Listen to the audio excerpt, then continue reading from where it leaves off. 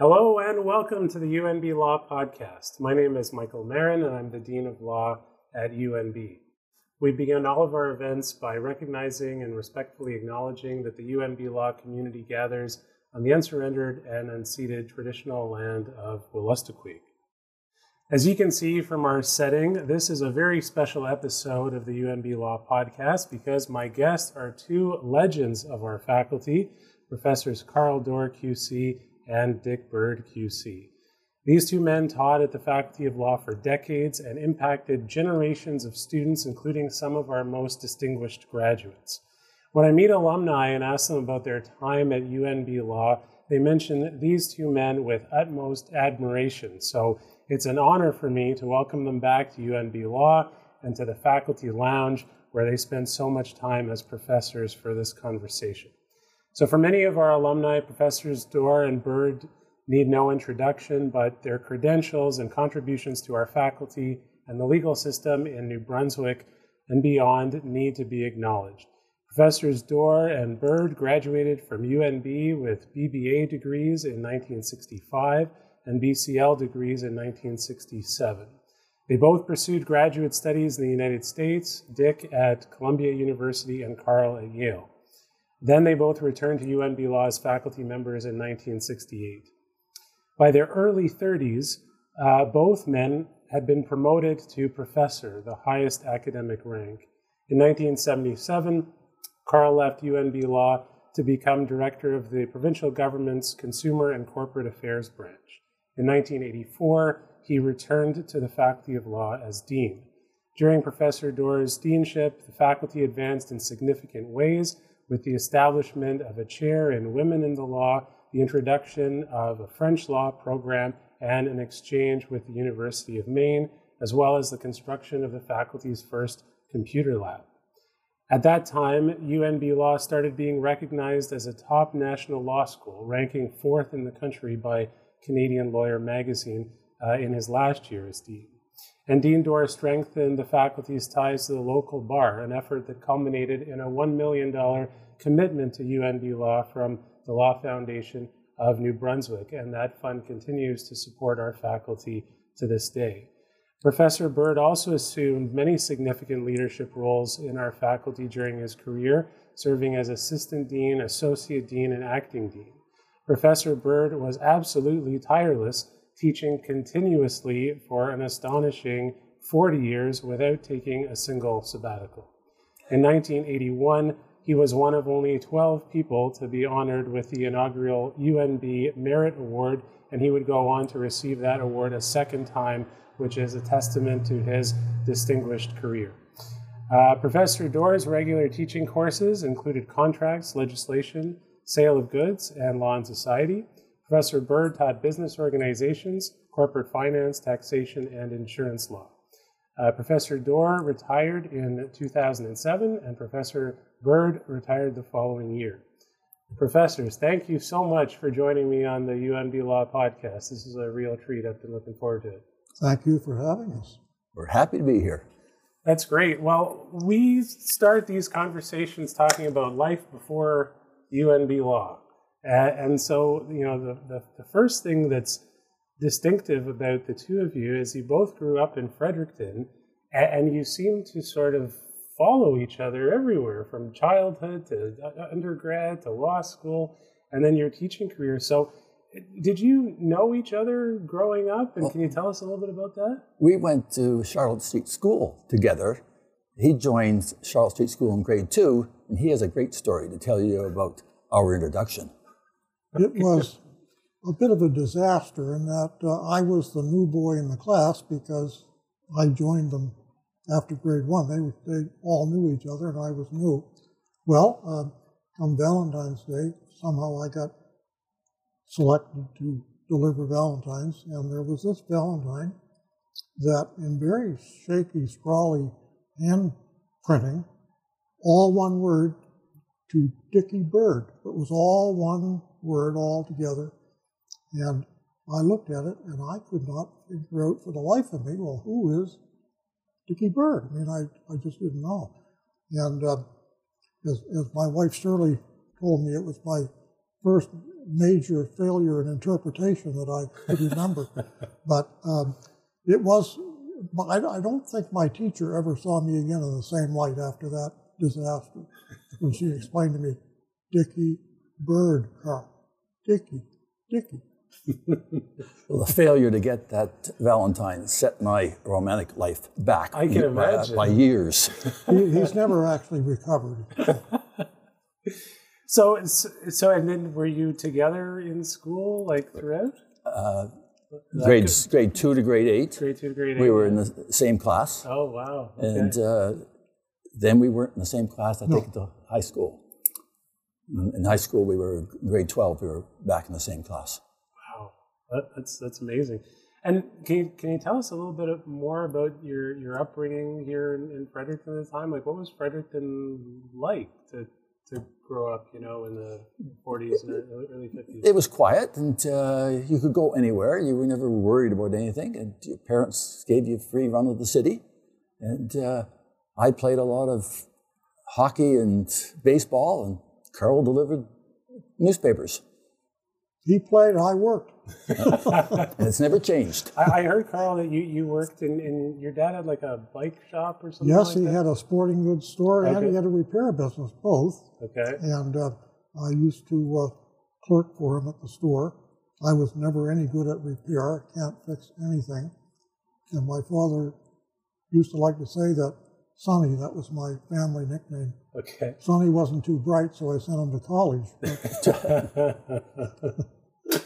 Oh, that's great. And so were you both academically inclined, like before university, or if you were, like, what do you think you attribute that to?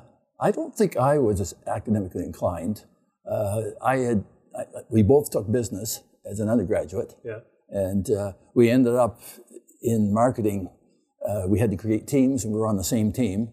And that's where I think our friendship really blossomed. Okay. Right. So you were working together on a project? Well, that was actually part of the course, is that the entire class was broken up into teams. Oh, okay. It was a fascinating experience because we had known each other and were friends, but we weren't close friends until the business school, and then we became very close friends because we worked together on these projects, and we liked to challenge each other and so on. But before the business school, in grade school, I came from a family that did not have much in the way of formal education, so there wasn't a whole lot of, let's say, academic talk in my house. My parents were both very hardworking, both very bright, and they wanted me to do something in life that was good. But there was never any discussion about what that might be. The only real problem I ever had with my parents was in grade 9. I guess I lost Dick's influence in grade 9. We were separated, and anyway, I was not a good student in grade 9, and I did what some grade 9ers do, and I got into all sorts of problems. And I remember in those days the school principal was the guidance counselor, and they'd have you in for a half hour to talk about what you're going to do. Well, he looked at what I was doing that year and decided that perhaps that the best course of action for me would be to enroll in something like industrial program shop or something like that. Okay. Well, whatever I was going to do, I knew that I couldn't do that because I was not handy at anything. Right. And I wanted to do something good, something significant. I didn't know what, but it really, I worked hard at my academic life, but I had no real mission other than to do well, and my heart really wasn't into it, so to speak. I did what I had to do because of my parents. I did the best I could do, but I had no idea what really I was going to do. So then when did you each decide to study law? Like, Dick, when was it something that you knew you wanted to do? For me, it was actually Carl's decision. Okay. Yeah, we were having a discussion, and Carl was going to talk to a student in the law school about going going to law school. And Okay. he said, think about it. And I did. And what I liked about the idea was that with a business degree, you really need something else to make it work.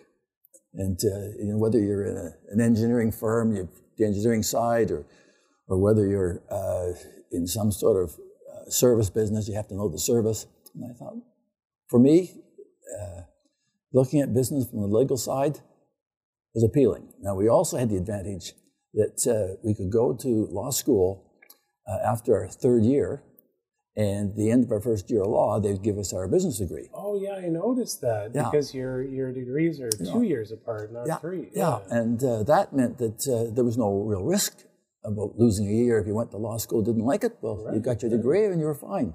But after first year of law, there was no turning back. Wow. Okay, and where did the idea come for? Well, you? I began thinking about it in high school.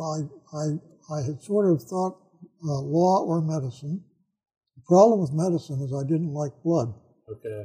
And so law seemed to be more appealing in that regard. And then my main concern was that I, of course, not knowing anything about the law, I had this fear that, well, do you have to memorize all these rules? Yeah. Right. And which, of course, as we lawyers know, if only there were rules. Yeah, right, right. But at that point, I thought, gee, that would be a very boring thing to have to memorize all these rules, right? Yeah. So I was worried about that, but then I did a little bit of research and satisfied myself that it wasn't that bad. So I decided I wanted to do that. Wow. And Dick and I talked about it. And we both. Yeah. I actually went to work in a law firm for the summer Okay. to see what it was like. Yeah. Yeah, ended up mostly searching titles, but still, it's got a feeling for what the law was all about. Actually, Dick was the one who taught me how to search a title. And when I started articling, Yeah. and in those days, you could begin your articling at the end of first year law. Right. And so when I started articling, the first job I was given, of course, was to go search this title. They didn't give me a lot of direction. So, of course, I immediately phoned Dick and said, well, how do you do this? And he showed me. Wow. He did it in. So you eventually both made it to UNB Law in 1964, and I'd like to hear your description of what the place was like back then. Can you tell me a little bit about it? Sure. You registered one day, and you went to class the next. And between registration and the next day's class, an assignment would be posted on the bulletin board. And in many cases, the textbooks or casebooks hadn't arrived, so you went to the original reports. In our class, there were like nearly 20 of us to start, and we were scrambling to get a report off the shelf. In fact, we ended up, you'd sit in a room with everybody passing the books around to read the cases. Wow. And you were not told what the citation meant, so you'd find some upper year student to say, look, what does a DLR mean? And or what is the ERs? And we would head off You to have read. to figure all that out. Yeah. And then the next day you were in class discussing the case. Boy, they threw you right into the fire. Oh, very much so, very much so. Now we have orientation and all of these introductory Yes, course. None of that. No, there was none of that at all. And in fact, Dick must remembers there were 29 of us starting. To start, yes. Only Probably 20 of didn't us. take long to get to 20. That's correct. It Well, didn't. actually, within the first month, we were down to 19. Oh, wow. Yes, it was that sort of environment. And the standards were much more lenient in those days in terms of admission than they are today. Right. But so we had some students who were weak, and when they realized how tough things were going to be, they dropped out. But when Dick says that we had to go to the original reports, actually it was for most of our courses in first year, as it turned out, we had case books, so we could actually look at the case in the case book. But throughout our legal training here, there were courses where there were no case books. You had to actually read the original reports, go find them, and because as I say, we were down to 19. Well, 19 people looking for the same book is not a good learning environment in terms of being able to access the things in the proper order. Were there ever fights over the books? Or no, there weren't any fights. No. Actually, there were some broad hints about, when do you think you're going to get finished, but never any real disputes. And we learned, so you would end up actually doing things in the wrong order. I mean, because you couldn't get the first case in the outline, you'd start with the fifth. It was sort of like they say a director does a movie. They have all these scenes and then they put it all together at the end. Well, that's what we were doing with those sorts of courses. Now, I'm curious, with the benefit of a whole career in teaching after this, I mean, do you think that this was by design or just by, or was there a logic to this way? Yeah, I think it was just lack of case books. Okay. I think with the, for example, agency, I think we had an outline all year. Yeah. And I don't think there was an agency case book, at least that we had a part-time lecturer teaching agency, and he did a very good job. But we'd have to go to the original reports. And you learned a lot. Some cases were very long. They weren't edited for you. So that you learned to read this, to get distill what it was you needed to take from this case. And that was a good experience. And just to situate people, this law school was at Somerville House. That's correct. Is that Yes. right? Okay, Yes, so it not was. in this building. No, it was Somerville House. Interesting. So what was it like to be there? We often took the case the reports up to our classroom, and that's where we passed them around. Okay. Interesting. Somerville House was open most of the time. It was supposed to close down at night, but usually it didn't. They left the French door unlocked, and the students were very responsible. We would go in and work there all night long. Wow. And it was great. Yeah. That's fascinating. And so when you guys get together with your classmates, are there any kind of memories that you talk about or stories that you share, like any kind of fond moments? Well, we had a great time with the Harrison Moot Court. Oh, yeah. And the dean, this is our third year, and the dean was sick that year. In fact, he was in the hospital for some time and never got the Harrison Moot Court organized. And he returned, so I'm going to say in late March, maybe early March, but somewhere in March. And he decided, look, we've got to get this moot court going. Well, at that time, we wrote exams in April and on the year's work. And we were selected as a team. Part of that time that we were together in marketing carried right through to law school, we were the moot court team. We were the partners. Okay, so you guys were partners in the moot court, in the Harrison Moot. Okay. And anyway, because it was so late, there was a question whether we had time to prepare factums and put a really good show on.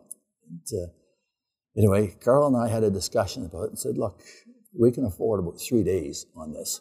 We can take the weekend, and that'll have to be it. And anyway, the other team actually decided they didn't want to argue it at all. And we then issued a challenge to all our classmates. Anyone willing to take us on? So we won the Harrison by default. You don't have to admit that. No, I know. But if I start holding back things, it would really come to haunt me after a while. All right, somewhere along the way, it would come to haunt me. People know. That's right. Yes. That's a good story. That's right. Well, downstairs you can find your names on the. With names on the plaque. Oh, yes. And there's no asterisks. No asterisk. No. By default. That's right. That's a great story. I came across an article that you both wrote, co-authored in '94, about former Dean of the Law School, William Ryan. And in your article, you kind of break it down into periods of time. So what he was like, as a professor in your first kind of week of law school, and then when you came back as professors.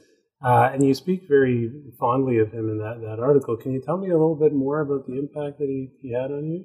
It was total. Okay. It was total. First year of UNB law was, in terms of my professional experience, surely was the best thing that ever happened to my wife. Right. But in terms of my first year law at UNB, it was really, I knew this was it. I was totally fascinated right from day one. Bill Ryan, Dean Ryan, walked into that room and scowled at us and very sternly began the journey. And he really laid it down thick. What courses for contracts? Contracts, okay. And he made it very clear, this is a professional school. People will be relying on you. You have an important role to play in their lives, and you have to do your very best. Well, you know what? We got the message. Okay. And we got the message. And we had total respect and fear for Dean Ryan. But there were times that he would actually play the role of an actor and act out the case, which it was absolutely fascinating to watch him act. It would bring the case to life very quickly. How did he do? Well, he would take a discussion on offer and acceptance of some case, and he'd play the role of party the first part and party the second part, and he'd switch back and forth in the room. And say, well, he either was accepting the offer or wasn't accepting the offer or counter offering or whatever it was. But to watch him do it, to act out the case, was absolutely superb. Absolutely fascinating. Wow. And he also would occasionally tell a joke, which went over really well because there was so much tension in the room. Yes. That it was both funny, but it also released all this tension because he was not a kind professor. No. He was tough. In the sense that he would sort of challenge students in the classroom. Well, he would tell students. One time, he told a student, "Until you've taken more courses in that subject, you better keep your mouth shut." Okay. Actually, it was even more direct than that. This was a student who worked up the nerve to challenge. This was actually during our first month, and the student was challenging him on a point, and this was in the contracts course, and an agency question came up, and the student said, "Well, if I were to know more about the law of agency, I think I could say something more about this." And the dean stopped right. He was pacing back and forth. He stopped right up short, and he looked at that student, as only the dean could do, and said, "That is right, Mr. X. And until you do, I suggest you keep your mouth shut." Wow. Well, Mr. X did not open his mouth for a long time. Oh, it was not good. I mean, we were impressed, but we didn't like it. It didn't encourage you to participate. But it sounds like the impact was really with respect to sort of professional values and that kind of thing that he instilled. Yeah, well, he taught us restitution, and it was a seminar course, and there were only 5 of us in the course. Carl, of course, both of us were in the course. Yeah. We're like the Bobbsey twins. We don't go anywhere without each other. That was I think, a moment that broke my fear of the law was studying restitution with Dean Ryan. And we had to write 3 papers and bring the class and defend it. And we learned a lot about restitution. Wow. And it was a hole in the legal system that some people never fill. But we got our fill of it. We did. That's And it very was- good. It certainly was. Yeah. And so he would teach this course just with 5 students. 5 students, yeah. Wow, yeah, what an yeah, experience. yeah. In fact, his administrative assistant would bring us coffee in the afternoon and little Creek-Freeing cookies that we called restitution cookies. Oh yeah, we thought we had it made. Wow, Yeah. that is a good deal. This Yeah, it was a good deal. This was I'm big. afraid you might be creating some expectations for for me to carry on that Yes, tradition. yes, You yes. heard that, Mr. Dean, right? Restitution cookies. Yep. And the dean himself presented a paper, and we went after him. Oh, wow. Oh, we Yeah. went after Yeah. him. But that must have given you confidence. Oh know? yes. Oh, yes. Oh, that Very was a much good. so. That was I said the defining moment in my legal career. Was that at that point I said, like, we've had a good legal education. We're ready to take the world on. We knew we had been well trained. Wow. We did. And well, and the next thing you did after graduation was graduate school in the U.S. So why did you decide to do that? Well, I felt there were some holes in my education Yeah. at law school. There were the courses I thought, look, I don't really feel that I've got the training I wanted, and that this is a chance to round it out and give me some confidence. And the other thing, coming from a small law school in New Brunswick, we weren't sure that we were getting the best legal education. But when we went to grad school, we learned we got a very good legal education. Yeah. So, and you were at Columbia. It's Columbia, yes. Dick, so what was that like, and what was it like to be in New York City for a year? Well, it was a series of events from start to finish. Martin Luther King's assassinated, Robert Kennedy's assassinated, the Students for a Democratic Society closed down the university for a couple of weeks. It was one thing. The Vietnam War was at its height, and everybody was worried about whether or not they were going from law school to Vietnam. It was tension after tension. And in fact, I remember there was a boat off Japan called the Pueblo. And in New York City, every person who had a transistor radio had it to their ear, wondering whether an atomic bomb was going to be dropped on New York City. And you come back to Fredericton and you ask, what was your defining moment of fear in New York City? It was the Pueblo incident. And they look at me, what? What's the Pueblo incident? But in New York, that was a serious matter. What a time! And how about you, Carl? What was it like at Yale? The reason I wanted to do graduate school was first of all, I was a small town boy, Fredericton. Mm-hmm. I did all of my university in Fredericton, and I just wanted to see a bit more of the world. I wanted to get out there and see something outside of Fredericton, and I was very much into the academic mold at that point, and wanted to get an American school. I was actually interested in England, but it was a 2-year program for the master's in England, and I said, no, I just want 1 year.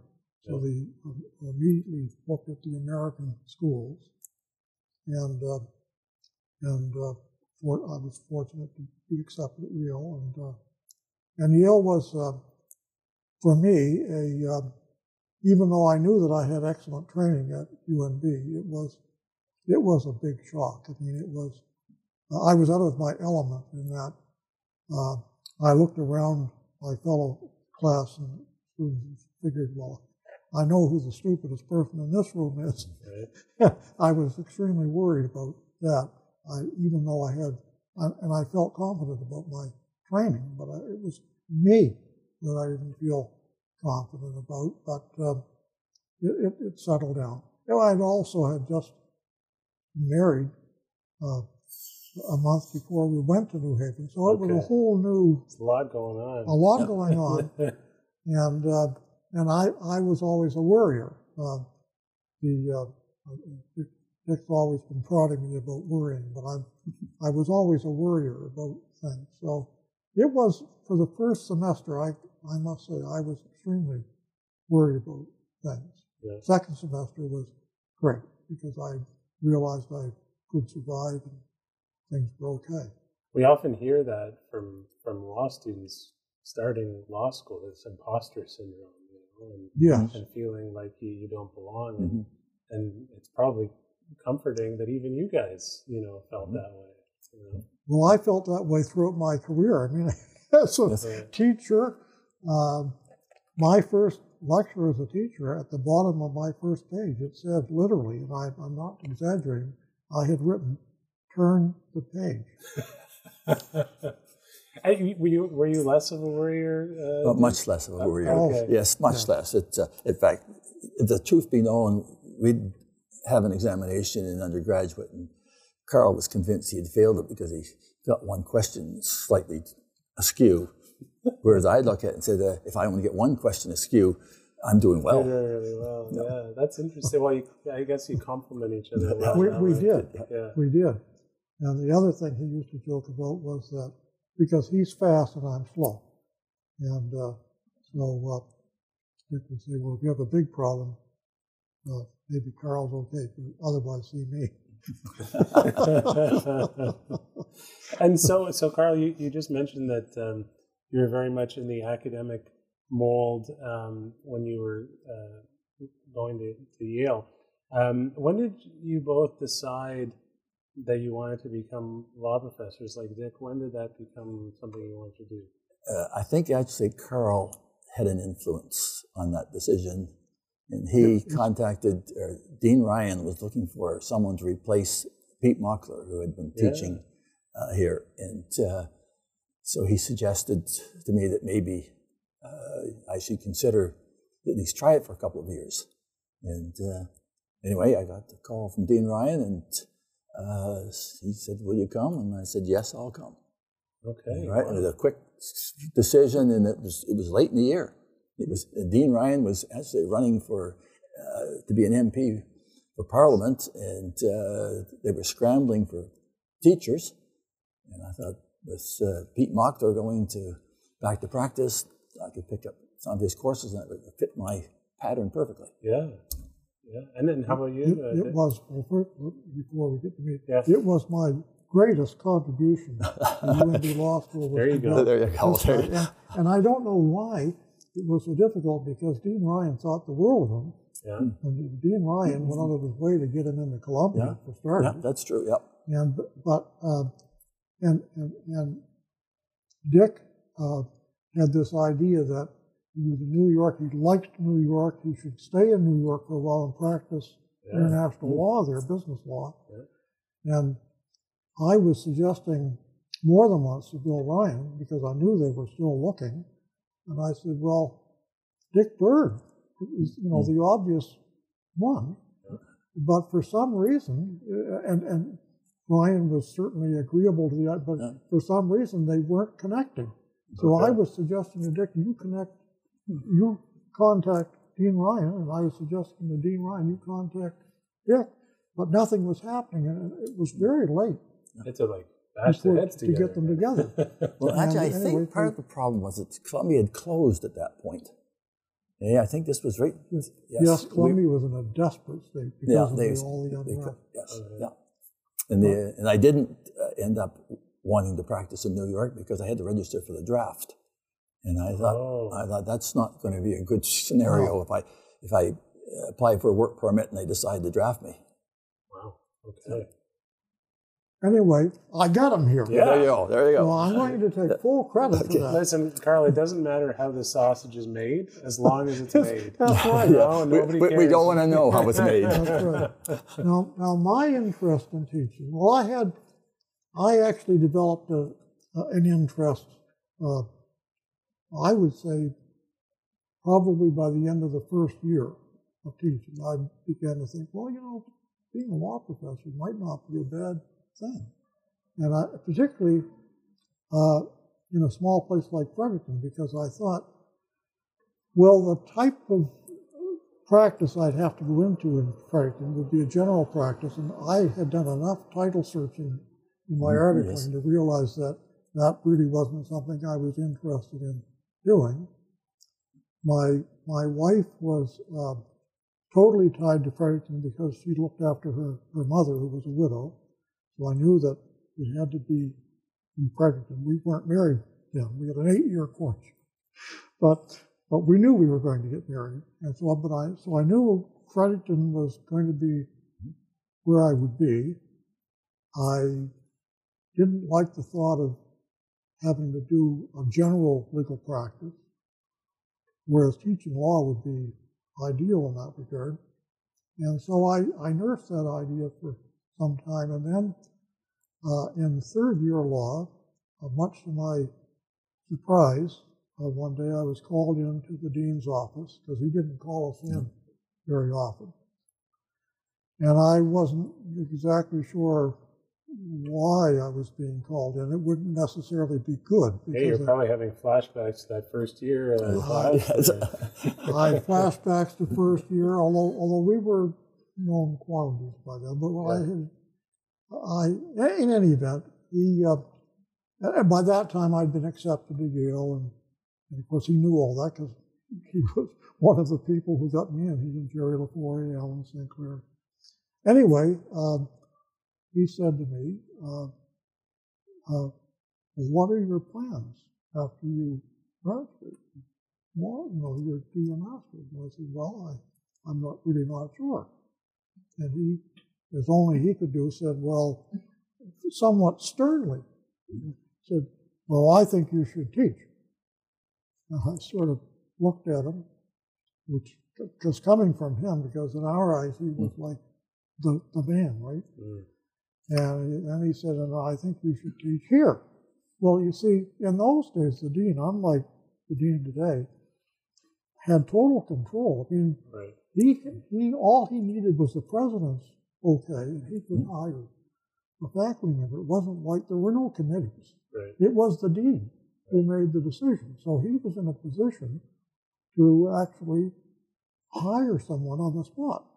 Anyway, he said to me, well, of course, you're a student, so I'm not offering you the position, but he said, I want you to come and teach here, and next year you will receive a letter from me late fall offering you a position here, conditional on your completion of your master's degree at Yale. And I said, because this was That's awesome. That's an great. astounding thing. And I sort of said, well, that would be wonderful. I can't remember exactly what I said, but I certainly made it clear that I thought that was marvelous. Yeah. And that was that. So one of the things, so you both started teaching very young by today's standards. I think you were both 25 years old or thereabouts. And so, I mean, it's a different time, but when you returned, you probably weren't much older than some of the students. Oh, no. Yeah. And then your former professors or your colleagues. So what was that like? Frightening. Was it? Frightening. It's first of all, is that the students who were in first year were there when we were in third year. Okay. And the result, in fact, I played on the intramural hockey team, and I knew a good number of them as playing hockey with them, and then we socialized with them as well. Yeah. But when it came to first day class, I remember clearly looking around, and there was a student in the class who went to Charlotte Street School a year ahead of us. Okay. And he and I had played on the high school rugby team together. Okay. So I'm now in the classroom looking, and I'm supposed to educate him. And this was insurance class. Yeah. And there were a number of problems that year teaching insurance. And one was that the Insurance Act had just been passed. And it was a statute at the time had no table of contents, no index. Oh. All right, you did have headings within the statute. It was 100 or 357 sections long. And I remember this thinking, I'm not going to be able to tell these people what insurance is all about. We're going to learn this together. And I made the statement in class to say that I'm bound to make mistakes. And you're going to have to pick them up. And we're going to count. Okay. And when we got, I think, number 10, I think we agreed that we'll keep on the game, but we're not counting anymore. And I remember having issued the challenge, the students responded to it. And I remember one time we were discussing a case, and Brian Malone was in the class, and he puts up his hand and he says, "Sir, I was talking to Mr. Justice Hughes about this case, and he said that he had given an opinion this was when he was practicing law, that not to appeal it to the Supreme Court of Canada, that he really didn't have a good case, but it should be changed by legislation." And he said he was quite certain there's a provision in the Insurance Act that changed it. And this was a Friday afternoon. And I remember saying to him, "Well, I think I'm going to have to read this Insurance Act from first section to the last." When I got to section 367, there was a heading general. In the next section, reversed the case. But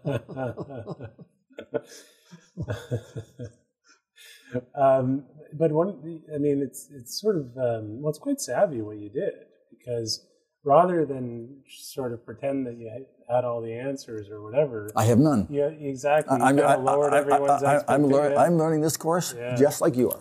Yeah, I think that's and I did something similar when I started teaching. How did you approach that, Carl? Well, we both I think learned from observation of one of our professors. Yes. We won't name him, but we learned that the best approach to doing anything in law, and I think it's true in life generally, is that if you don't know it, admit it. Right. Don't bluff it. Because this particular prof had a very bad habit.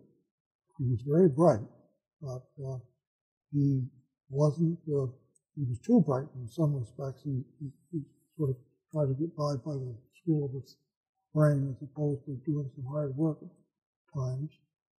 And we didn't trust anything he said because we wondered, well, is that right? If we knew it was right, we didn't have to know it. If we didn't know it was right, we didn't know it either.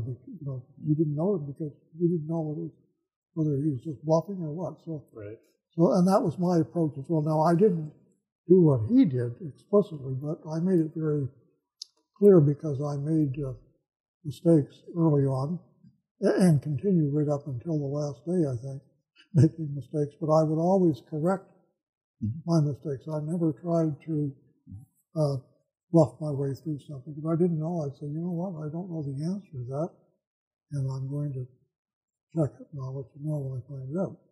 And that was a good approach. My fear of teaching was actually just that I didn't know. I did not know. I knew a lot, I knew that, but there was so much I did not know. That was my fear, because we taught the so-called Socratic method. We didn't just go in and lecture, we had discussions. So I knew there were going to be all sorts of questions. And I've got my script and I've got that down cold, and I know what I want to talk about down cold, but the great fear was what they're going to have questions, and I know so little about things. How am I going to answer those questions? I don't know if you guys find this, but sometimes the best questions come from people who don't know the subject matter. Yes. Because they're just they don't know enough to dismiss like a question. So it's those can be the toughest ones. They can be. Yeah. They absolutely can be. Now I had one student. I didn't have, like I say, I didn't, even with our former schoolmates, that as he said, when we were in third year, they were in first year, so they knew us quite well. That didn't bother me. But I had some new incoming students, first-year students, and one of them was a childhood friend who actually once beat me up. He was taller than I was, so he was able to actually hold me at arm's length and that old trick. that old trick. And I took quite a beating, and I remember that when I came in and laid eyes on him, it was a very awkward moment because it was just one of those times when you just weren't expecting that. And anyway, but it never was a problem between us. It was like it was a childhood thing. Yeah. And it happened. I had another first-year student who I overheard telling another student that, well, he used to be our paper boy. So there were those sort of social things, but it did not turn out to be a problem in any way. It was just in my own mind. We worked hard. Dick and I worked as hard as we could. I think both. And what was the what were the relationships like between faculty and students at the time? Like, would you ever socialize with students? Were there parties, or how did that work? It varied between faculty members. Okay. And when we were a student at UNB, George McAllister would come to most parties, and someone would have to drive him home. Okay. Now, I don't think Bill Ryan ever came to one. At least I don't remember that. So that it varied from faculty member to faculty member. And in the fall, there used to be a law ball, and the faculty and the downtown legal community would attend the law ball. And so that, and of course, when you think of the size of the school, you had to get some more people to make this thing really work, and the downtown bar was very supportive. So that there was some socialization, and you got to know your faculty member, another side of that person. And I went to numerous social events when I was first joined the faculty. Now, on another episode of the podcast, Lydia Bugden talked about, and this was later in your careers, but was there like a variety show or something where people got dressed up and acted something? I think Dick, you were talked about in this. He achieved glitter status. What happened? Okay. Joe Robertson had a niece here at law school. Okay. And she and another student decided that they were going to put on a skit at the variety show. And the skit was going to be a takeoff of Swan Lake. And it was called Swamp Lake. Okay. All right. So I was the ugly daughter who they tried to marry off to some prince or whatever. So that we went through this little skit, Swamp Lake, where I'm in a tutu and tights, and we all had to wear Greb Kodiaks we couldn't dance. So that, it was very well choreographed. That was the thing that really made it work. And it wasn't our performance on it did at all, but they did a superb job. You're lucky there weren't cell phones at the time. Well, it's on video. It's on video somewhere in the library. Where do we get this? It's in the library. I dug it out. Years later, Dick and I were in an April Fool's debate once. Yeah, this was the moot court debate. Oh, yes. I've heard about that. And we were on the side that said that the Martians should not be admitted to law school. Anyway, we had a marvelous time that day, a lot of fun. And I said to Dick, and I never mentioned this to Dick, of course, but I said, I want to speak class.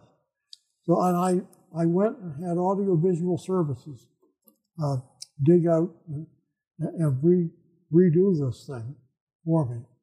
And I played it at the thing. And honest to God, I don't think there's ever been more happiness in that room, that moot court room, than there was that day when I played that video. Even Dick was happy. He says that. All right, Ed, we got to dig that up and put a clip in here for the podcast. Well, that sounds wonderful. Now, so, and this is kind of reflecting on your whole career, but I'm curious, did you have a teaching philosophy either going into it, or did you develop one? How did you think about teaching? I think we both took Bill Ryan as our model. Okay. And we thought he was a master of the Socratic method, and there was no question that was a major influence in my teaching style. And I thought that I learned more in contract law from Bill Ryan than I did in the other courses because of the way he taught it. And I thought, this is, if you can handle this method, it's a great way to get student interest. It's a great way to get them involved. And I found it worked very well to get people thinking. And I mean, do you agree? I agree 100%. I find that the beauty of the Socratic method, and it's a difficult way to teach because you get questions that you really don't, you can get off track very easily if you don't watch what you're doing. But I found, and we got this from Bill Ryan, is that the beauty of it is that it made the student think. It was what we call active learning as opposed to passive learning. Right. And there's nothing like being engaged to learn and remember things. And I could go, if I were to go into a class and speak for 30 minutes without any discussion of any sort, I'd have the entire class asleep. Right. But with the discussion, guided discussion, questions and answers, and those pointed questions, they learned a lot more than they would if you just simply repeated all the talking. So I'm curious about the mechanics of the Socratic method, like as a professor. So how did you implement it? Like, would you sort of provide any kind of information or content, kind of general background, introductory content, and then ask questions, or was the whole lecture or the whole class, did it revolve around questions, and the purpose of that question was to draw the content out? Like, how does it actually work? Okay, well, I always started out with my own thoughts on setting the groundwork and laying out a general framework, and then moved into a discussion from there. I never started simply with questions, but the students were expected, and we learned this again in first year law from Dean Ryan. I spent about 3 hours before a class preparing for one of his classes. And that would be 3 hours of very concentrated thinking and reading and rereading. You wouldn't just read a case and then make notes. You would read it and reread it and reread it. And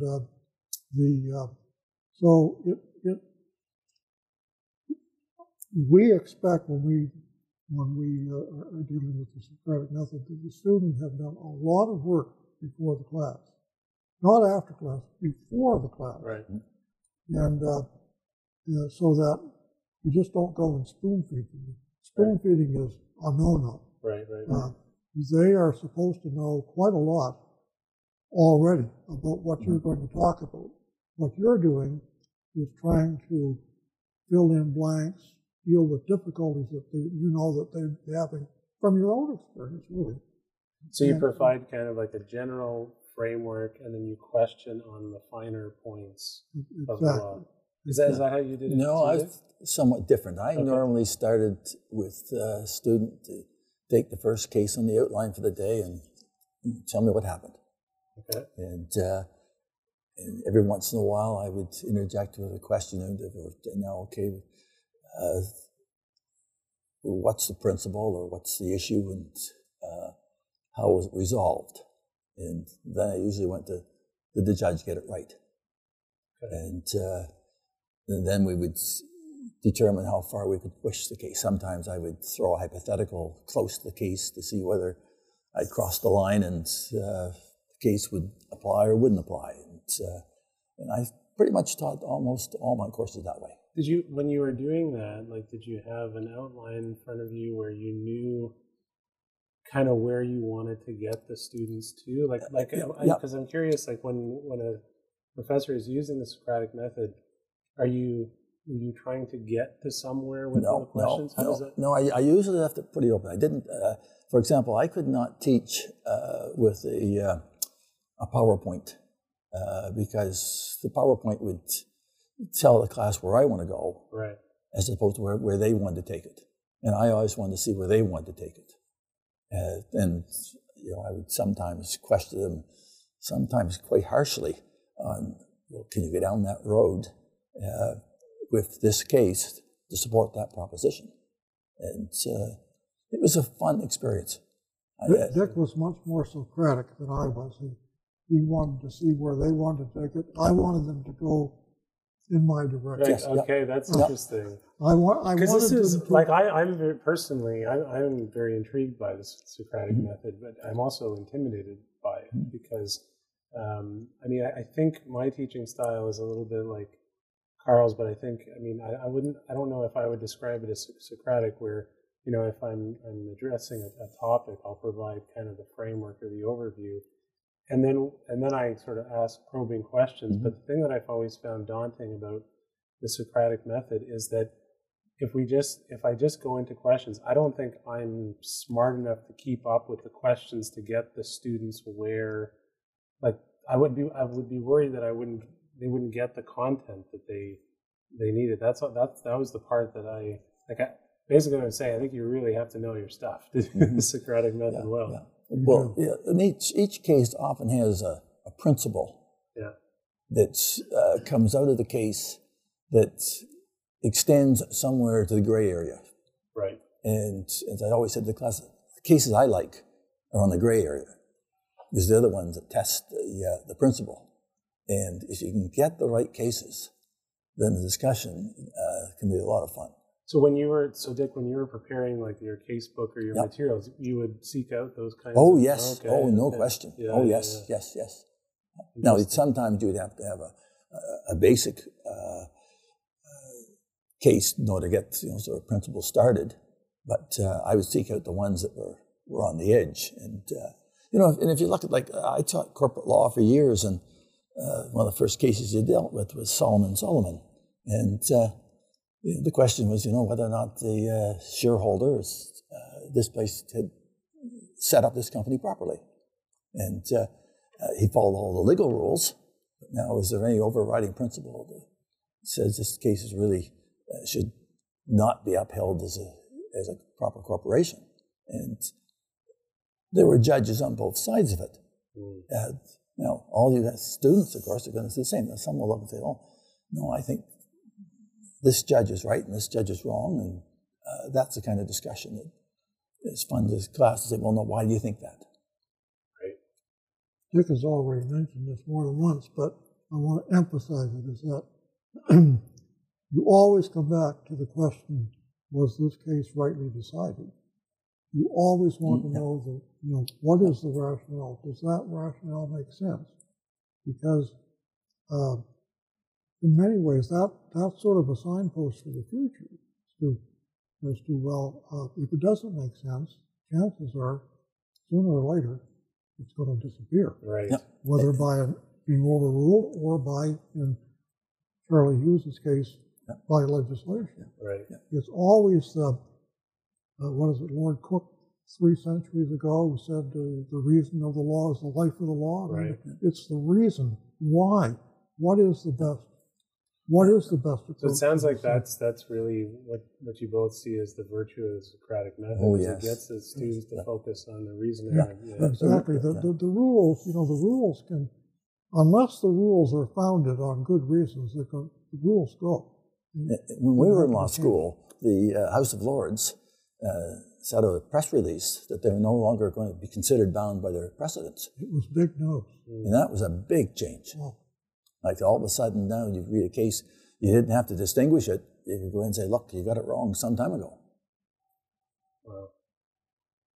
And you could see the writing on the wall that was coming. Yes. I mean, it was a big thing, but it wasn't. It was shocking in one way, but in another way, it wasn't. I mean, there's no good reason why a court should follow a previous decision no matter what. I mean, things do change. Right. And we have to change with them. And so by getting students to, kind of explain the rationale, try to find it, try to criticize it or pick it apart, that, equips them for, Oh, absolutely. Yeah. And then the other side of it is that in every one of these cases, someone was on the other side. Right. Law is fascinating. It's so interesting because I actually think that most of us still teach the way you're describing, but for some reason we don't call it the Socratic method. I think we all do this in different ways, but for some reason there's like this kind of view that the Socratic method is it's like Kingsfield, in the paper chase, right? Yep. And this kind of very intimidating figure. That was Dean Ryan. Okay. That is Dean Ryan. Yeah. And so I think that's maybe why some professors today, they don't describe themselves as Socratic teachers, but, in fact, they're talking about the same things that you are, except they use language like active learning and this kind of thing. But it's the same thing. It is, although I think it is true to say that Dick was more Socratic, and he actually was willing to start out with anything can go here. That's you're right. He's not a worrier because so you were never worried about where is my class going to go. No, he was very confident.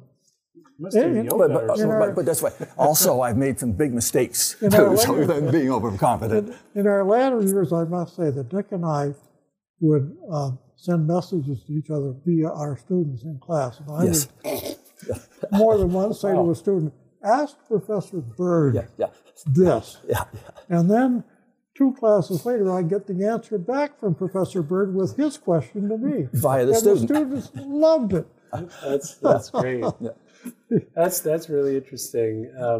Now, so I want to throw out a hypothetical here because I think this gives us a sense of whether things have changed or not, and your kind of approach to these things. So let's say that, and I know there weren't cell phones in the classroom when you were teaching, but let's say hypothetically you're in class and a student's cell phone goes off and it has a really obnoxious ringtone and it's very distracting. How do you react to that? I'd probably make some sarcastic remark and carry on. Okay. All right. I would give the student in question one of my stares. Okay. And they would probably disconnect at that point. But there would be 1 or 2, I'm sure, who would not. My students weren't docile by any means. Right. And in that case, I probably would say, put them on speaker. There you go. Put them on speaker, and we would have a conversation with everyone listening in. And that would not have bothered me terribly. But I think it would be much different if I were starting out teaching. If you taught for 40 years, you have a certain confidence and arrogance, I suppose, built up that you can handle these situations quite easily. But if I were in first year teaching and the cell phone were to ring, that would be awkward for me. I'm not so sure it would be for Dick, but it would be. I suspect it would be. The reason I asked the question is because I witnessed recently a very experienced professor, like both of you, who was coming back to the classroom, and this happened, right? And he dealt with it in a very different way than most of my colleagues. We're a very young faculty. There's been a lot of turnover in the faculty, 9 new professors in the last 4 or 5 years, and a lot of us are 30s, 40s, early 40s. He invited me to his class, and this happened in the class. And I saw how he handled it. Basically, he turned to the student and said, if you need to take that call, you should take it outside, because it's very distracting. You're on your cell phone. I'm trying to teach here, and you just can't concentrate with you doing that. So I think you should take the call outside. The student was like, what? Kind of shocked. He's like, no, I'm serious. Take the call outside. And so he said, no, I'm sorry, and disconnect. It was clearly the way I would handle it is I'd sort of laugh, and kind of pretend that it didn't bother me. But it actually is rude, and it would bother me. But, kind of our generation's kind of like, cell phone went off, and brush it aside. But this professor sort of called it out and said, no, that's not appropriate, and whatever. And so I was observing this. I thought, I wonder how this is going to go. This is really interesting. Well, by the end of that class, that student was eating out of the palm of this professor's hand. Just, following his every word, putting up his hand, just actually engaged, whereas before he was distracted by the phone and whatever. So I learned something from that, which is sometimes it's okay for the professor to say, no, that's not right. Don't do that. And it's not because you're mean or anything like that. It's that's part of education. That's part of teaching. So I'm just curious how you guys would handle it. It sounds like you would handle it in a similar manner. So. Well, it's not just the professor and that particular student, it's the entire class that's being disrupted, right? Yeah. And I used to say to my students, because I guess this is getting away from your point, but I will make it quickly. Sure. I used to say to my students that, well, actually, there's more than one teacher in this room. Right. We're all teaching each other. And you learn just as much, perhaps, from some of your classmates as you're going to learn from me. And, they have questions that you should be listening to. They have comments you should be listening to. Right. You learn a lot. Oh, that's fascinating. My next question is what was the most fulfilling part of being a law professor? What made you feel the best about your job when you would be teaching, and what was the most challenging part? What do you think, Dave? Yeah, the classroom was what I really enjoyed, and I tried to make the classroom like a courtroom experience, and the interchange between students to me was fascinating. And the other part was, as Carol mentioned, about we're all there teaching each other, is that when one student would answer a question or go through the Socratic method very well, you could see that they were impressed by how that student handled the matter, and they learned from that student.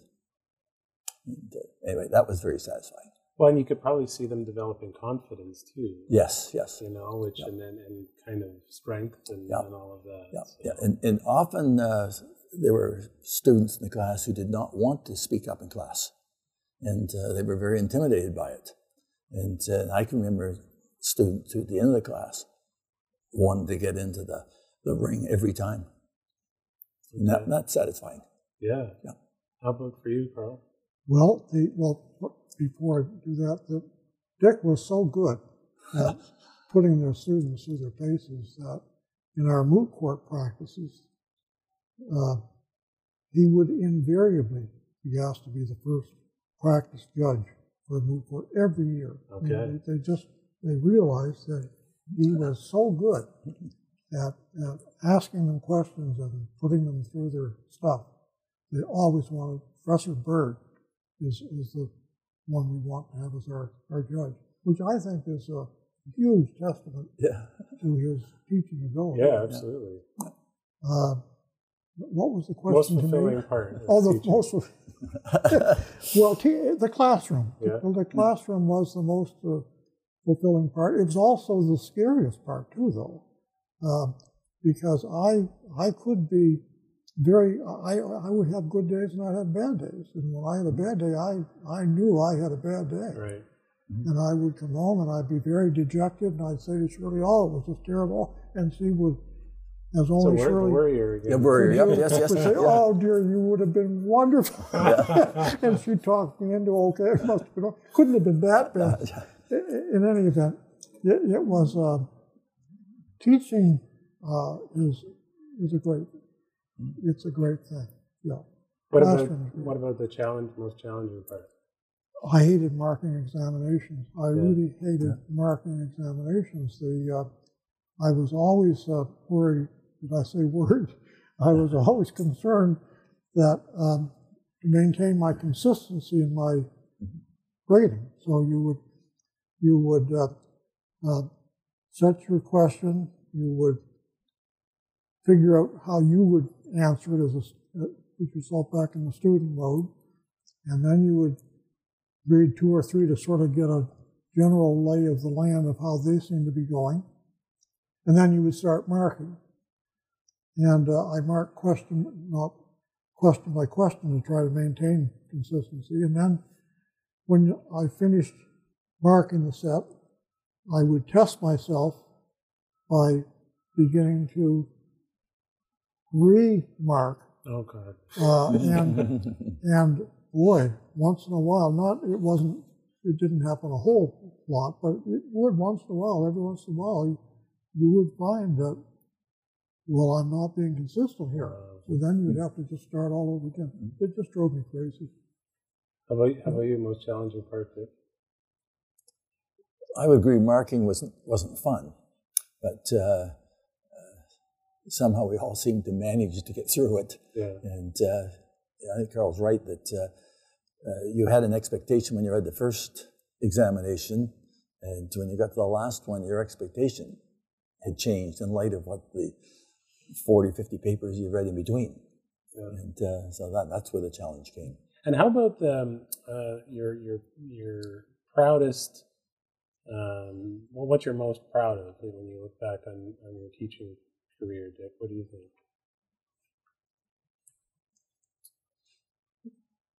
Well, every once in a while, it wasn't formalized in those days, but you would get a plaque or something from the students recognizing your contribution, and that was satisfying. Yeah. And Carl? I think most satisfying for me at the time, at least, was we would get student evaluations, and I would be very pleasantly surprised by some of the comments that would be made. After teaching was over, today, I look back, I think the greatest satisfaction is just following some of my former students and seeing how well they've done it. It doesn't make any difference whether they've reached the pinnacle of the profession, so to speak, or whether they're solid lawyers serving their communities. It gives me great satisfaction to think, well, I had a little hand in that. Yeah. Interesting. I did a podcast with one of your former students, Carrie O'Reilly Wilkes, who I think you both know. And it's interesting because, and I think you'll both be very proud of this. She speaks about the two of you like you speak about Bill Ryan. Wow. Yeah. And so she says that the impact that you had on her was basically her personal and professional ethics. That you shaped that in your classes. That's nice to hear. Beyond subject matter, just how to deal with other people and your role as a lawyer and your moral obligation to society. Right? So, and she attributes that to the both of you. That's nice to hear. It doesn't get any better than that. No. Yeah. Well, let's shift gears from teaching to another aspect of your career, which is law reform. So you're both very involved in law reform. And I'm interested in this because, I think that I don't know if law professors are less involved in law reform now than in the day. I mean, I don't have any empirical evidence of this, but I did want to sort of profile it a little bit, because your contributions in this regard are both really significant. So, Carl, you were the architect of New Brunswick's Consumer Product Warranty and Liability Act, and Dick, you did work that led to the Business Corporations Act in New Brunswick and the Credit Union Act. So what is it that appealed to you about this work? Because you both devoted a lot of time when you weren't teaching to this. So what is it that was important to you? Well, in my case, the consumer protection area was something that engaged my interest right from the very beginning. There was no course in consumer protection when I was a student, but it would come up in various ways in terms of the unequal bargaining power and taking advantage of people and that sort of thing. So I liked doing that sort of work, and I got the opportunity to do a project for the Justice Department on New Brunswick's consumer protection laws, or lack thereof, and actually I appointed Dick Bird as my research director. It's a pretty good deal. Yes, it was. It was a good deal. and we had a lot of fun doing that project, and we used to get together and of course I worried a little bit about how we were making out if we didn't, but we would sit and we would get together and we would read these pronouncements, because it did take a long time, and there would be these questions in the House about how things were going, and the Minister of Justice would make some grand pronouncement about something is imminent, and Dick and I would be laughing in our offices about just how imminent this would be. But in any event, it was a great project, and I was able, actually, when I left UNB, by pure luck, I ended up in the Justice Department and was able to implement some of these ideas. And then when you were came back to UNB, I think you developed like that website that kind of maintained all of Yes, I did. Yes, I did. Yeah. I did that on a sabbatical. So just explain to folks what it was, the resource that you created. Well, it was just a vanilla website, but at the time it was something we weren't really doing here. Yeah. Dick and I were interested in the web capabilities of things, and in any event, I thought it would be a good sabbatical project to try to do a website that, and I did it in 3 parts: one for real people, as I used to call them, consumers, and one for the business community, and one for the legal community. And of course, you pitch it a little bit differently to each group. And it was a fairly extensive database that we developed with the cases and all that sort of thing. And it was a challenge, because I didn't know anything about. I went down to the Computing Services Center and took a 3-day course on it. And they, of course, not knowing what I was up to, said, well, you go away and you do your thing and then get back to us and we'll see how you're making out. Well, they didn't realize that I was going to go away for 6 months, and then I came up with this thing, and it didn't work. It like all of the links were wrong. I had thousands of links, hyperlinks, I guess you call them. Because you had links to the cases. To the cases and all the cross-references to sections, and just literally thousands. And none of them worked when we actually put it up. None of them. And the problem was that because it didn't work, because it was all the root directory came back to my computer. Oh. And so they were aghast when they discovered that, well, you've got all all of these links have to be changed, and I had to manually change it. It took me 3 weeks. You didn't ask the dean for a research assistant? The dean was much tougher than the dean is these days.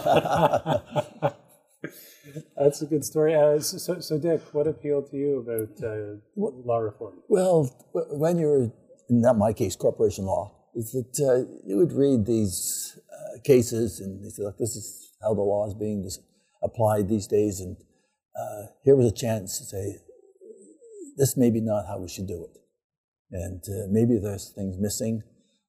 And it was, I think, educationally good to spend some time and ask the question, is this the way the law should be? And I enjoyed immensely redrafting the Business Corporation Act. Now, by the time I got to do it for New Brunswick, there were lots of models to work on. And so that was, that made the job a lot easier. Do you think it affected or influenced your teaching, the fact that you were so engaged? Yes. Oh, yeah. In fact, and in the sense, too, that when you were asking a question about a case, you'd say, look, if this isn't changed by the judiciary, it should be changed by legislation. Right. And that kind of thinking applied all the time. I think that that aspect is probably overlooked in a lot of courses because we're in the common law, we're so focused on the cases. Yes. And people forget. I mean, it's an obvious thing that they learn in first year, but I think just the structure of our courses and how we're so focused on the cases that we forget that, well, you know, the legislature can revisit this. I think that point's often lost. Yeah, I think you're right. In fact, somebody once said that students are long on case law and short on statute law. Yeah. Very much so. Speaking as a former teacher of legislation, I can attest to that in spades, right. But I think that, it's probably, I have no doubt it's better today than it was in our day, because in our day, I think we were trained more as a barrister than as a solicitor. Because everything was focused on the cases, so you always saw things in the argumentative mode. This has happened, now what? Whereas really, and that's important, obviously, but really you also have to concentrate on avoiding the problem in the first place. Right. The solicitor's job. And I would hope and I would expect that law schools today are much better at drawing in other disciplines. You know, like business, some business savvy goes a long way in terms of how to avoid the problem to begin with. Yeah, we often hear that feedback from some of our graduates who have gone on into business, is that, you know, they wish that students would focus less on, you know, the disputes and more about problem solving. And so, you know, we try to do that in some of our courses. Like we have a lot of sort of experiential courses where the students are engaged in this kind of work. You know, where they're trying to negotiate. We have a negotiations course, a dispute resolution course. We're bringing back a corporate transactions course next year, where, you know, students will work through a purchase and sale of a business and that kind of thing. The real estate transactions course, so very kind of practical solicitor stuff. Yeah, practical, but you're focusing on the principles. You're focusing on the skills, how to do these things. The trick, of course, is to gear it so that you're not just giving information. You're actually teaching a skill. And because if the students understand the rationale for things and understand how to approach things, the information you can always look up, but you can't look up how to do it easily. No, those are good points. And in our last segment, just wanted to ask you both some advice and maybe some general reflections. So, UNB Law is, second oldest university-based law school in the Commonwealth. We're very proud of that. It's obviously changed a lot over the years, but some things have remained constant. So I'm wondering how you both, or how you each see the essential character of UNB Law. What is that core kind of DNA that hasn't changed despite our long history? Yeah. From my standpoint, what I really liked about the program when I was teaching here is that it prepared a student to practice law. And you learned a lot of things about the law generally. But I think the nature of our compulsory courses stood our students in good standing when they came to enter practice. And I can know that other universities would be surprised that conflict of law is a compulsory course in my day. Yeah, it still is. It's still, and I think that is the kind of thing that makes this school strong. Is that when a student goes out and says, look, I've got the basics that I need to practice law. Not that you have to practice law, you can certainly do lots of other things with it, but I like the idea that you had the basics. And to me, that was the strength of the school, and I hope it stays that way. Yeah. What do you think, Carl? I agree. I think that we should never lose sight of the fact that the Faculty of Law is both a university discipline and a professional school. And as a professional school, that means there is an obligation to turn out graduates who are, if they wish, able to practice law, and you can practice law in many different ways, in the private sphere, public sphere, all kinds of other ways as well. But we do need to turn out professional graduates who can practice in the legal profession. That doesn't mean that we're a trade school, so it's not that I'm against trade schools, but I mean, we're a university discipline, and we have to, and I think law, the best legal systems have always been, one of the strengths of the common law is that it's founded on reason. What are the reasons for why we should decide this case this way? That's progress in my view. Now, UNB had, in the very beginning, a huge problem in that they had very few faculty.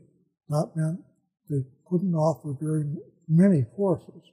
But it turned out to be actually a strength in the end, in my view, in that because we could not offer many courses, we put a lot of attention into the basic courses. Focus. And you have your entire life to specialize in this, that, or the other thing. But if you've got the foundation, if you've got a good, strong foundation, which our program has always provided, you can do anything with it. You can go anywhere and you can do anything. And because you've got the big picture. Yeah. And UNB excels in that, has excelled, continues to excel in that, and it's small. It's like people feel that they count here, right? Because they do count here. It's a very people-oriented school. Even when we were quite formal, even in the Dean Ryan days when things were extremely formal, still you were part of a group. You didn't feel like, well, there's them and then there's me. You were part of a group.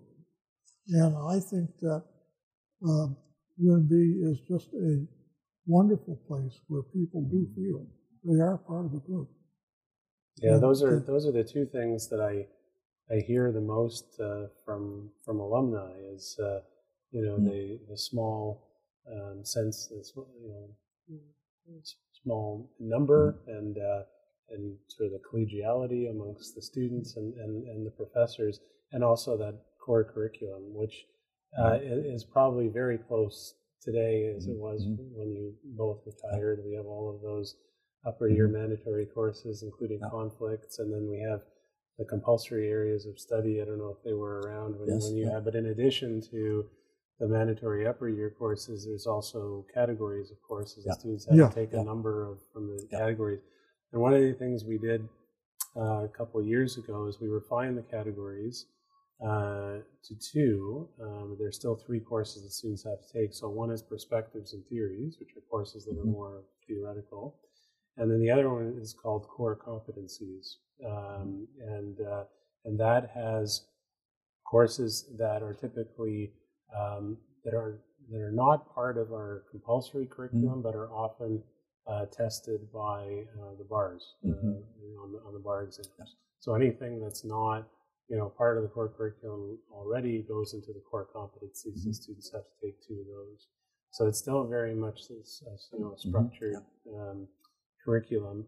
And it's funny because I often hear from alumni, they say, when I was in law school, I hated this, being forced to take all of these classes. I was interested in this and that and the other thing. I couldn't take it. I had to take conflicts. For some reason, they pick on conflicts a lot. Anyways, I hear about conflict. But then, after they graduate, they're so grateful because this came up for them in their work, and they were well prepared and stuff. So I think that's those 2 aspects: the small size, and then the core curriculum are definitely part of our DNA for sure. So this one's a little bit of asking you for advice. So we've hired, as I said, many new professors over the last 5 years. We're looking at hiring 10 more professors likely over the next 4 years. So there's a lot of renewal happening in the faculty. And I'm curious whether you have any advice for us as we go through that process of renewal. We struggled with it terribly. Did you? Okay. Yes, I don't think we had a major problem in trying to find the right person and the right fit. Okay. Yeah, it was never easy. What do you think, Carl? I agree. What you do want is, and it's very hard to find, is a person who is not only interested in teaching, but is flexible, at least for a while, on what subjects they will teach. One of the great difficulties is that many law professors have a particular interest and they're really wedded to that particular thing. And it's hard to get them excited about, well, what about doing this course this year? And that is a challenge. And it's not because they're not good people, it's just because they're in some way smart people. They realize that, well, I need to do a lot of research and I don't want to spread myself too thin. Right. So it's a conflict between the institutional needs and the personal needs, and that's a very difficult thing to. But you were both had decanal roles and responsibilities. I mean, how did you each approach those kinds of dilemmas? Yeah, sometimes there wasn't much to choose from. Right. Sometimes you look at the people who wanted to come to Fredericton were few and far between to teach law. Right. And that was a problem. And we battled with it all the time. And it was a major problem. You got to find people who are flexible, adaptable. And you have to make sure that they like Fredericton, because the other problem is that to retain them once they're here, and they might stay for a fairly short time and then say, well, what I really want to do is be in Toronto or Vancouver or wherever.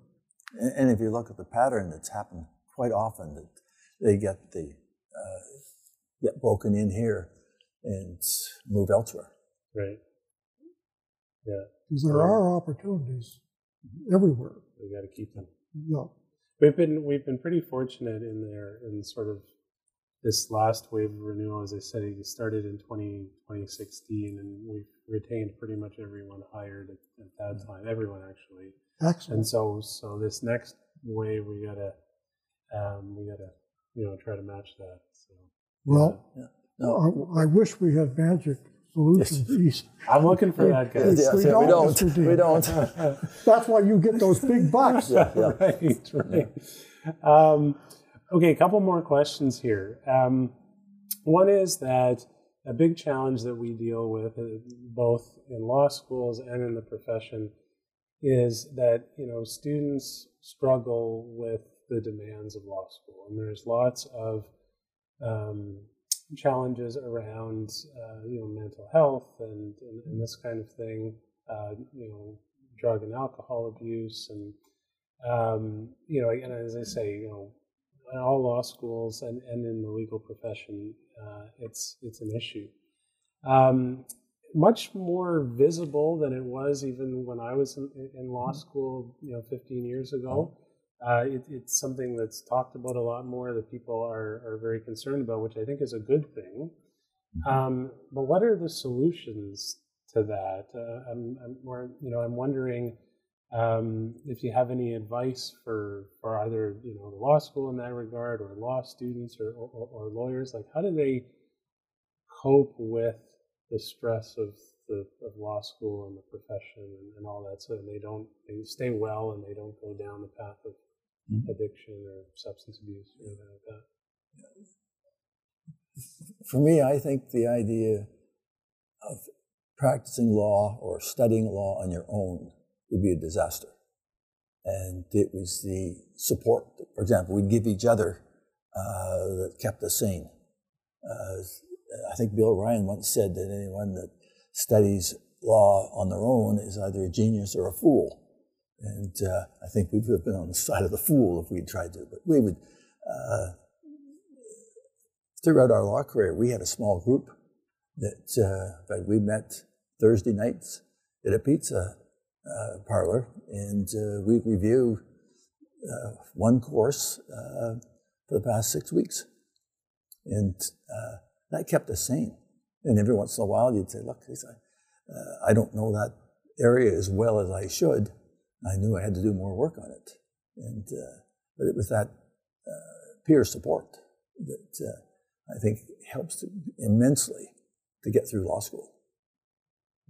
That's great. What do you think? I agree 100%. Peer, you look for people of like mind, people that you can talk with and discuss things with. And one of the, don't listen, Dick, one of the great things that's happened to me in my life was to meet Dick Bird. I'm not listening. Dick Bird has set me straight many a time. And in particular, it's already been brought up, I worry. Yeah. And Dick's always saying, what are you worried about? Yeah. But we actually work extremely well together. We complement each other, and if you can find someone that, you don't want someone who's exactly like you are, but someone who has a somewhat similar worldview, or at least is open-minded. You want someone open-minded. Right. And someone you can talk to. If you can find that, that will get you through many a dark night, because there are dark nights. We all have them. Yeah. Even Dean Marin, I'm sure, has a dark night. Yes. No, absolutely.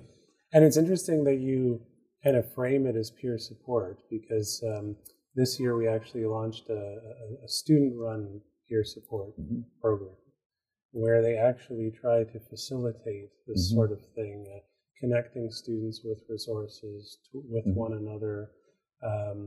When they start law school, we pair them up with an upper year student to kind of show them the ropes. And we've also started an alumni mentorship program where we pair them up with alumni as well. It's a way of engaging our alumni and the students. So they get someone, an upper year person, an upper year student when they enter to kind of show them how things work. An alum right away, maybe to kind of show, hey, you can get through this. I survived. If you have any questions, let me know. And sometimes that creates career opportunities for them. Oh, yes. Absolutely. And then when they're struggling, when those things aren't enough, well, then there's the peer support, and then we have the counseling center and that kind of thing. But I think your point about not being alone and seeking out people is really good. You don't have to suffer. No, exactly. Exactly. Yeah. Okay. So my last question is, many of your former students who are watching this are going to wonder what you guys are up to these days. What's been keeping you busy in retirement and stuff? So tell us. We'll start with you, Carl. What have you been up to since you retired? Not a whole lot, I must say. I have 5 grandchildren, who I love dearly, as every grandparent would, and so I try to keep up with them as best I can. The oldest one is actually coming to UNB next year. Oh, okay. And so I'm looking forward to that. I love photography. I go out and take 1,000 pictures and keep 1 or 2. And I do some reading and just puttering around, but I'm not a social animal by any means. I keep more or less to myself, particularly in the time of COVID, and basically live, I suppose, a very boring life, but I'm happy and puttering along. Yeah, and you're also pretty active on Facebook. Facebook, I wasn't going to mention Facebook. Well, I'm doing a plug here. You can get some friends now, some more friends. I could always use a Facebook.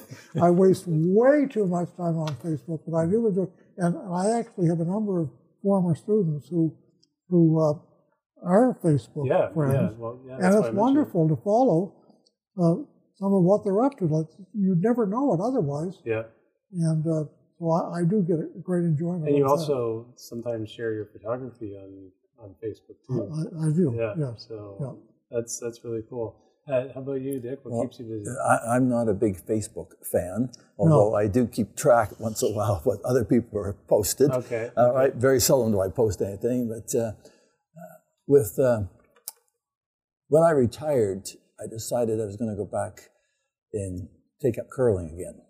Oh. And with COVID, the restrictions on curling were quite surprising, and the club here managed to stay open.